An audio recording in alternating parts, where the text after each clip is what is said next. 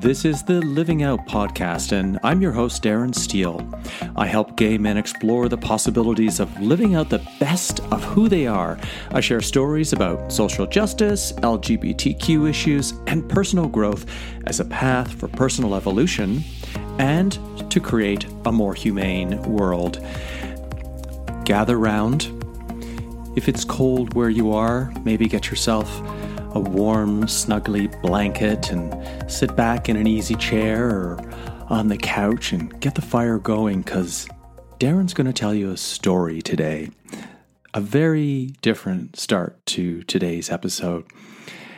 But I was reminded of something, a series of events, and I've always called this sort of my gay sitcom, kind of a satirical, dark beginning to what would become a very humorous and comedic series that, maybe I should actually turn this into a sitcom, but if I were ever to write a script, this would be the backstory, or at least this would be how the story would start and then lead into the bizarre and then end in the most wonderful and empowering way.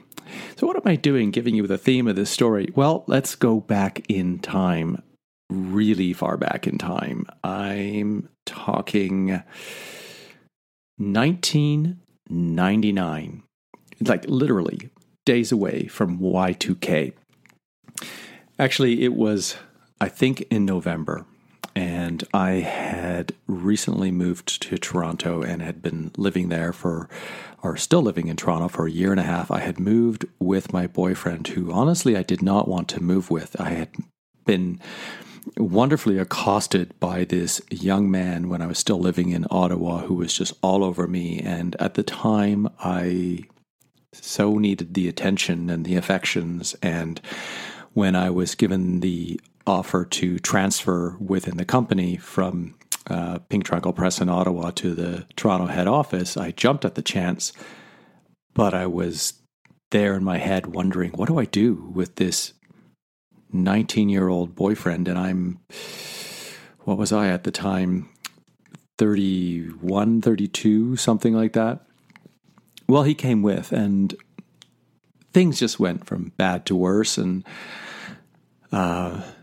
we sort of started getting into drugs together, and we went out a lot partying to the big circuit parties that were happening in at the time in Toronto, the big gay circuit parties. And I was fine with maybe going out once a month and maybe taking some ecstasy and just having a really good time. But then it became every weekend. And then my boyfriend wanted to go out like Friday and Saturday nights and get high. And I just couldn't do that. I had a career. I didn't do very well for days after going out until 4 or 5 o'clock in the morning and then not being able to sleep because I was still fucked out of my mind on ecstasy or acid or something. So things came to a head.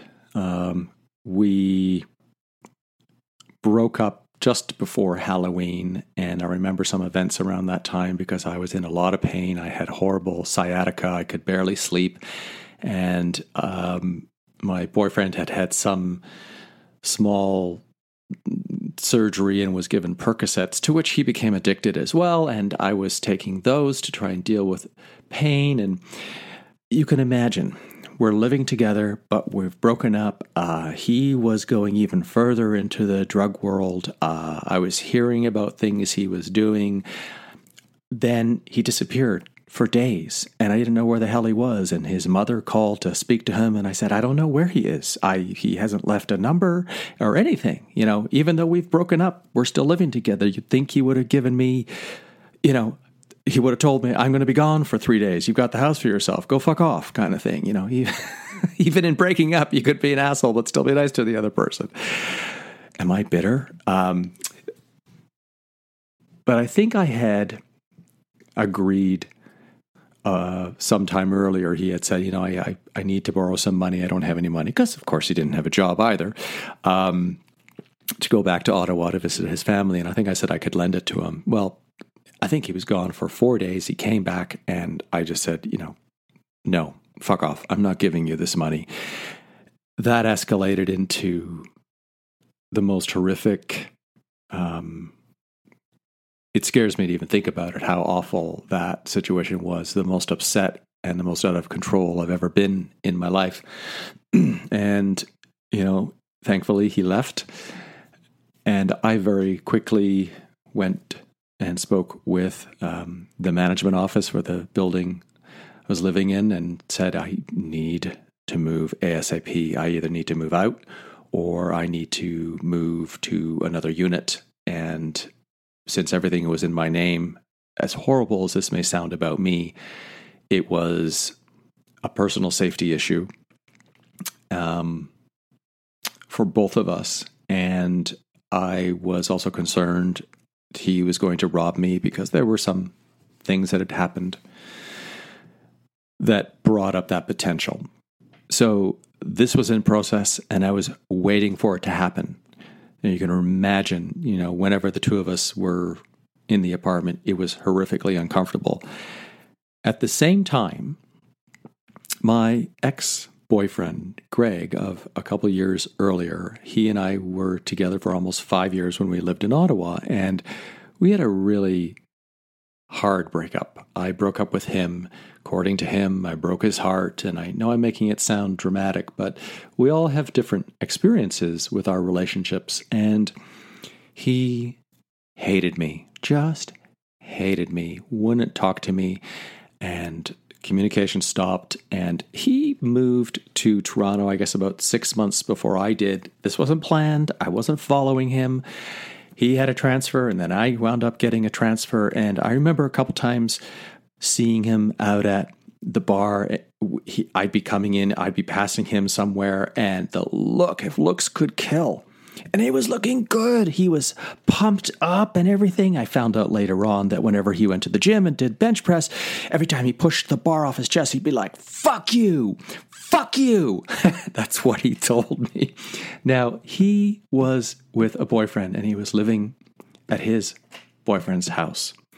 Same area that I live in Toronto, not the same building. And I was coming back from getting groceries, and I saw his partner and him walking down the street, and I just said hi because I wasn't going to ignore him, and they stopped. And pretty sure Greg said something like, can I talk to you? And they both came up, and the short version of that story is like, can we just get together and talk? And I found out that his boyfriend had said, you've got to get over this. You're holding this anger. You're holding this resentment. Whatever happened, it's done now. We're together. You've moved on. Why can't you talk to this guy? And we bonded again, and we talked about what had happened, and we opened up. And I'm trying to remember the exact timing of all of this, but literally this horrific thing that happened between my partner and I, this horrible blow up. And then it was decided we're breaking up, and we had a 2-bedroom unit. So it's like, you move into the other bedroom. I'm not sleeping with you anymore. Get your shit out of here, and we're going to find a different place to live. And this is what was happening. A day or two after that happened, I think it was the very next day, Greg calls me, my former partner from Ottawa, and he says he's crying on the phone, and I can hear how he's shaking. I know him. I know what he was like when he gets upset. And he says, and I won't say his partner's name, he says, "My boyfriend has locked me out of the house." I'm like, what the fuck? And he had nowhere to go because he didn't know enough people closely enough yet, because he hadn't been living in Toronto long enough yet. And I said, let me find out what I can do. And I got in touch with my now ex-boyfriend who was living with me in the other bedroom. And I said, this is what's happening. Can Greg stay with us? So that night, my ex-boyfriend that I had been living with moves back into my bed. My former boyfriend, who I lived with for 5 years in Ottawa, moves in temporarily into the guest bedroom. And that afternoon, when Greg came over and he brought like his basic necessities because his partner had wrapped stuff up and put it in a couple bags and said, here's your basics, here's your clothes, whatever. We'll figure out when you can move your shit out of here. He came in with like a couple suitcases or whatever and bags of clothes. And then, so there are my two exes downstairs in the living room. And I said, I have to go upstairs for a little while to be alone. And I went into the master bedroom and I closed the door behind me. And I think I just sat up in the bed thinking, what the fuck have I done? What the hell am I going to do? I've got two ex-boyfriends in here. This could either go well or this could be the worst nightmare ever. What if they gang up on me? What if they both make me feel like I'm a horrible person because I've broken up with both of them? I think back to it. I'm like, oh my God, what a mess.